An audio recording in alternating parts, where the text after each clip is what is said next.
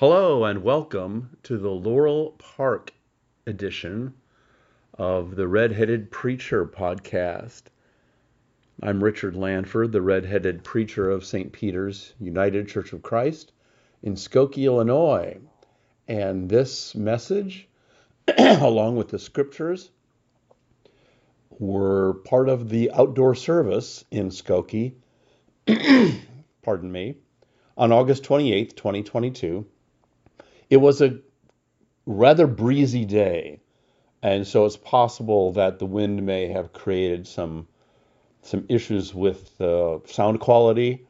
I don't know that, but it's possible, so be forewarned.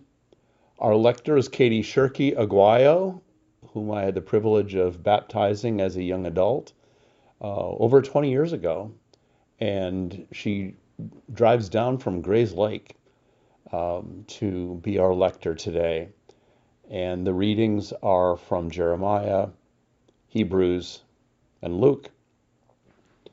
The gospel passage is the focus of the message, and it's not a message that seems to be on the surface all that applicable to most of us. It's about invitations and being a guest or being a host, and whom to invite or where not to sit, and so on. It really seems to play to motive as well as to some degree, situations that you and I really may not resonate with in our time and culture. So I have sought to find things that still do apply, principles that emerge from the teaching that we can still use. And so I hope you'll find the scriptures and the sermon something that will upbuild you in your living of the Christian life. Towards that end, let's hear the scriptures and the rest of the show. Here we go. Thank you for tuning in. Following the lectionary, a list of suggested reading for today and each Sunday, we have the second chapter of the book of Jeremiah, verses 4 through 13. The Lord lets Israel know how gravely disappointed he is in how Israel turned away from all God had done for them. Hear the word of the Lord, O house of Jacob, and all the families of the house of Israel. Thus says the Lord, what wrong did your ancestors find in me that they went far from me and went after worthless things and became worthless themselves? They did not say, where is the Lord who brought us up from the land of Egypt, who led us in the wilderness, in a land of deserts and pits, in a land of drought and deep darkness, in a land that no one passes through, where no one lives? I brought you into a plentiful land to eat its fruits and its good things. But when you entered and defiled my land and made my heritage an abomination, the priests did not say, where is the Lord? Those who handle the law did not know me. The rulers transgressed against me. The prophets prophesied by Baal.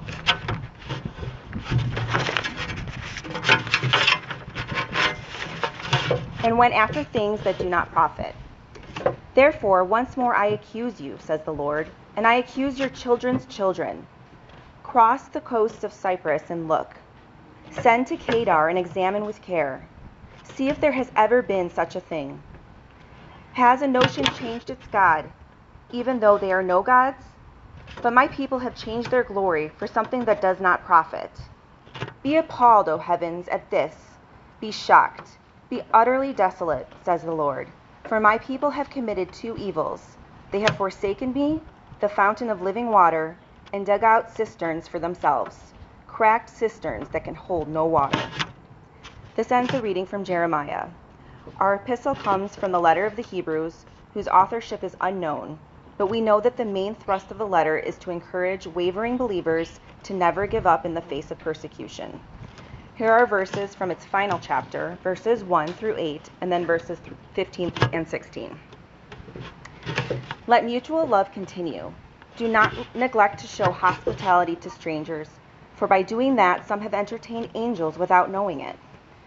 Remember those who are in prison, as though you were in prison with them. Those who are being tortured, as though you yourself were being tortured. Let marriage be held in honor by all, and let the marriage bed be kept undefiled. For God will judge fornicators and adulterers. Keep your lives free from the love of money, and be content with what you have. For he has said, I will never leave you or forsake you. So we can say with confidence, the Lord is my helper. I will not be afraid. What can anyone do to me? Remember your leaders, those who spoke the word of God to you. Consider the outcome of their way of life and imitate their faith. Jesus Christ is the same yesterday and today and forever. Through Christ then, let us continually offer a sacrifice of praise to God, that is, the fruit of lips that confess his names. Do not neglect to do good and to share what you have, for such sacrifices are pleasing to God. This ends the reading from Hebrews 13. Those of you who are able, please stand up for the reading of the gospel lesson. This morning we stay in Luke, the gospel for the lectionary year C we are in. The reading is Luke 14, verses 1 and 7 through 14. On one occasion, when Jesus was going to the house of a leader of the Pharisees to eat a meal on the Sabbath, they were watching him closely. When he noticed how the guests chose the places of honor, he told them a parable.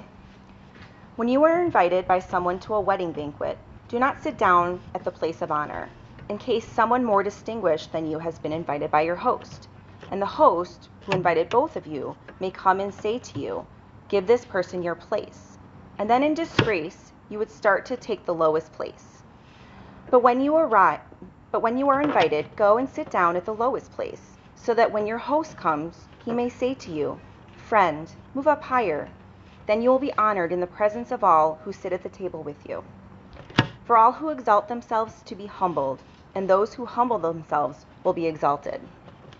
He said also to the one who had invited him, when you give a luncheon or a dinner, do not invite your friends or your brothers or your relatives or rich neighbors, in case they may invite you in return, and you would be repaid.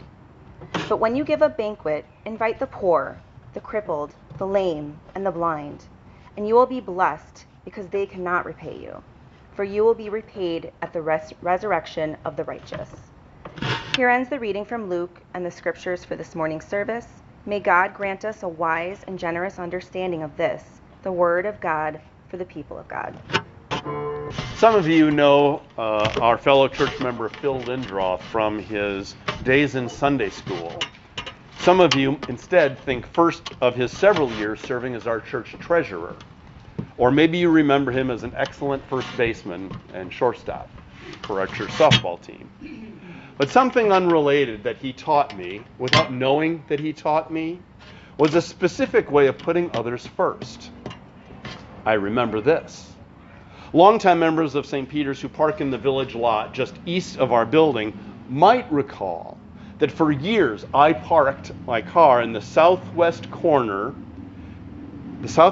spot nearest the sidewalk heading toward the church building. And then one day, Helen Maurer, Phil's mother-in-law, told me that he dropped her off at the sidewalk and drove further away in the lot, nearer to Floral Avenue, and parked there. At the time, I was aware of June Peterson's increasing difficulty walking from a parked car, and she still used that lot. So I thought about what Phil did, and I stopped parking in that primo spot and began to go many spots away from it, a practice I still try to do today, except not today. I do that in part because of Phil's silent example of letting others get better parking spaces. That selflessness of his impressed me. That was Phil putting others, perhaps someone like June Peterson, first, above himself in a practical and meaningful way. There is a dynamic of humility in that, of service, and as I said, of putting others first. There are lots of you who do that, and without drawing attention to yourselves, as a reflection of who you are and of your Christian faith. When Jesus noticed how the guests chose the places of honor, he told them a parable. When you are invited by someone to a wedding banquet, do not sit down at the place of honor in case someone more distinguished than you has been invited by your host. And the host who invited both of you may come and say to you, "Give this person your place." And then, in disgrace, you would start to take the lowest place. Coming to worship, even as a member like Phil, be our guest all the same. In the context of the parable, be a guest who does not seek out places of honor. We are all equally members of the body of Christ. And the body needs all of its parts to find the callings of mission and ministry. Special consideration should be given in ways like Phil's for others less able. I cannot let this parable go without sharing this story one more time. When I was a senior about to graduate from seminary, the school held a senior banquet or some kind of recognition for the seniors. And the faculty who were retiring in their current capacity were also invited. As Bruce Gillette and I sat in a table in the back, not near the front row of chairs for honored faculty, the one and only Dr. Bruce Metzger, one of our professors, came in and sat down with us. We talked with him about the terms classes just concluded. Well, who is Bruce Metzger? You know that we use the New Revised Standard Version of the Bible. It was translated by a large committee of scholars commissioned by the National Council of Churches. Bruce Metzger, a world-renowned scholar, chaired the new RSV committee. He sits down next to two of his graduating students, us. He made a comment about my final paper for his course on the book of Revelation. He'd already graded it. After some more chit-chat with the two Bruces, someone comes up to Professor Metzger and tells him he's supposed to be sitting up there on the dais level. There is a place designated for him. He dutifully went up then, but he clearly demonstrated this teaching of modesty, community, and of putting others first in a way. He did not exalt himself nor presume to. He must have figured that he'd be called up, but he sat first with us in the spirit of this parable. Be our guest. Be our guest. Be our guest. Be our host. We are all in this together if we follow the same Lord. Jesus does not teach that we should never have places of honor at banquets, but he is teaching us not to be presumptuous to what seat of honor might be reserved for you or me, but to simply and gratefully receive where the host wants us to be, if there even is a seating arrangement. All those who exalt themselves will be humbled, Jesus said. And that sounds to me like a call to be humble and not prideful. Simply receive. And don't pretend to be humble in order to be seen being brought up to a place of higher honor either. Receive and be glad. There are different ways, we're not having communion today, but there are different ways to partake of the bread in the Lord's Supper. If there's a plate passed, you take a piece of bread or a wafer, or perhaps that pre-filled wafer-topped cup that we haven't put in those plates yet. If it is rail communion, like on Ash Wednesday, and the celebrant holds half the loaf, either you take a piece from the loaf, or the celebrant takes it and gives it to you. Now, I've always preferred, when I'm at the receiving end, to receive the piece of bread in that case. It feels grabby to me to take it, and that's just me. But it also feels right to simply pause and stop and receive the bread of heaven, the body of Christ, the grace of God. It seems now like a way to be a guest, especially in the messianic wedding banquet that's foretold in Isaiah and in parts of the book of Revelation, when time reaches its cosmic climax.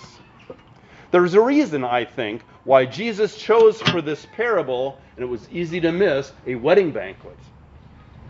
There's a reason, I think, why he chose that, because in Revelation 19, we hear of, quote, the voice of a great multitude crying out, "Let us rejoice and give him glory, for the marriage of the Lamb has come, and his bride has made herself ready." Again, a few verses later, "And the angel said to me, Blessed are those who were invited to the marriage supper of the Lamb." Well, Christ is the Lamb who was slain, and so is symbolized by the groom. The bride symbolizes the church. It is not without irony that in 1981, Bob Dylan wrote and sang a song called "The Groom's Still Waiting at the Altar." The church has not made herself ready enough yet. So Jesus is pointing in the parable not only to better spiritual maturity at parties and receptions, but also to spiritual preparation for the great wedding banquet at the end of time, also known as the eschaton. It's about more than just seeking or not seeking a place of honor in our human time. It's about how we wear the clothes of grace and calling in this life. It's about being cool with being invited and welcome to the banquet of the Messiah at the end of time, not seeking honor, but to serve and praise. Be our guest. Be our host. Jesus implores his listeners and disciples through the centuries to resist throwing parties for whom you know you have a good chance of them inviting you to their place someday. For here he tells the would-be host, not of a wedding banquet exactly, but his host at that time, and then by extension would-be hosts, when you give a luncheon or a dinner, do not invite your friends or your brothers or your relatives or rich neighbors, in case they may invite you in return, and you would be repaid. This reminds me of another passage when Jesus taught us to give and not expect to get repaid. Just be generous for the sake of helping someone. It's not about you. It's about the Christ who lives in you. To give or lend and expect nothing in return. Well, it's generally not a loving relationship. It is a transactional one. And that the love can't be present. Because sometimes we lend to someone and negotiate some kind of, because that's what's agreed upon. It's not the motive for the lending at all to get repaid and get some money back as a result. That seems to be, that is, when we give out of love or lend, it's not calculating a blessing to come back to you. It's just given out of a heart of love. And that's the motive in hosting, too. How many times did Jesus feed the crowds and ask for nothing in return? When he healed people, he might have instructed him or her to go to the priest, but never asked for money or making a request that now you've got to follow me. In fact, there's a small, it's a minority theory, but that the fact that he was healing people for free got the doctors of his day, who charged for their services, just like they do now, to develop a lobby together and advocate with the Pharisees and scribes that he's got to be gone. They did that to Paul in Ephesus with the silver goddess makers of the guild, but I digress. We host a party for the joy of entertaining, of being together with those folks, for community and a meal, maybe even entertainment, with no cover charge at the door, or a pledge of asking us over to their next event. You've got to sign this and say you're going to invite me to your next gig. Love does not act like that. Love does seem to want to invite those whom you'd stereotypically expect Jesus to invite. Remember the first verse from the gospel that Katie read. Jesus was going to the house of a leader of the Pharisees to eat a meal on the Sabbath, on Shabbat. As Dr. Metzger taught us, we have to pay attention to whom Jesus was talking when we discuss what he said. It may be a teaching particularly for them, and that could be the case here. Maybe those leaders of the Pharisees were the least likely to even think of inviting the poor, the crippled, the lame, and the blind. So he told them this. Some of you remember Dave Schechter. When he died, I attended his funeral in support of his widow and St. Peter's member Evelyn. At the cemetery, for the first time, I was exposed to the Jewish ritual of shoveling the pile of dirt back into the grave. The idea behind it is you are doing something to help the deceased, knowing that this is something they can never repay you. But we do it all the same as a gift and a duty. If you, the host, invite those who cannot invite you in return, you've got the spirit of the kingdom in you. And Jesus went on to conclude, and you will be blessed because they cannot repay you, because you will be repaid at the resurrection of the righteous. Remember, I said there is an eschatological or last days dynamic behind this passage. So how does a host invite people whom he, she, or they do not even know? Are folks who are healthy and well off to take this literally? Or was it for just those Pharisees? Well, I think that is Jesus' first meeting to take it literally. It goes back to the roots to say of God's love for all people, especially the vulnerable and the powerless, but God's love working through you and me. The parable also speaks, though, of why we invite those whom we invite. Because we're going to get repaid. We're going to get invited back. So we'll invite them because I'm pretty sure they'll invite us back. If that's your motive, Jesus says, not part of the kingdom in that regard. As an invited guest, Jesus urges you and me to forget social status and just receive the blessing there. As a host doing the inviting, he urges us to expand our social circles, perhaps, somehow. He came to break down more than one barrier. Jesus came to help us build a Christ community that embraces and invites all, particularly those who are on the outside of most parties and luncheons, otherwise looking in. We are not to be like the rich man elsewhere in Luke, who kept Lazarus at a distance outside his gate always, who may or may not have been fed from from the rich man's table scraps, until he died outside the gate, his sores being licked by the dogs. Nor are we to set up such an event where those vulnerable are invited, but yet they are left to visit among themselves, noticeably at different tables than the host and those resembling the host. No embarrassment of others cannot be on the menu any more than exclusion, for there is no agape love either way. Be our host. Be a host like we can imagine Jesus would have been. The meals he's talking about are in the larger community context of the people of faith and the realm of God. Fred Craddock wrote that in the kingdom of God, God is the real host, who can repay. Jesus is therefore calling for kingdom behavior, sometimes called kingdom behavior, inviting to table those with neither property nor place in society, or at least with no thought of a return invite.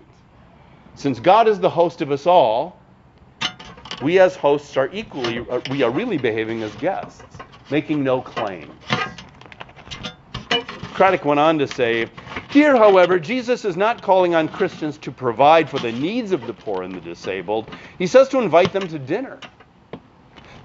He says, this is the New Testament's understanding of hospitality.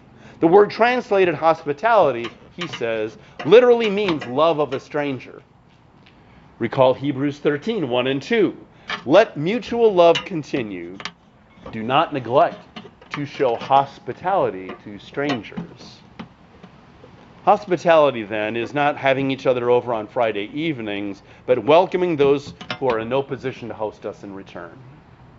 Nor does the text, he says, I'm still quoting from him, nor does the text speak of sending food to anyone. Rather, the host and the guest sit at table together. The clear sign of acceptance, of recognizing each other as equals, of cementing fellowship, is breaking bread together. In the Christian community, he said, no one is a project. Be a guest. Be a host. Even though God is the ultimate host, may the Spirit of Christ enable us to both sit and receive and offer the recipe of love together. Amen. Amen. Let us learn afresh to receive and be grateful and also to share the gospel in the ways that we live and invite and welcome and be in the community that somebody else may be hosting.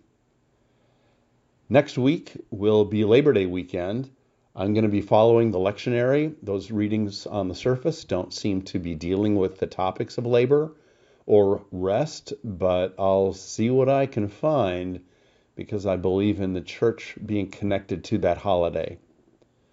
Once more, thank you for tuning in. I appreciate it wherever you are.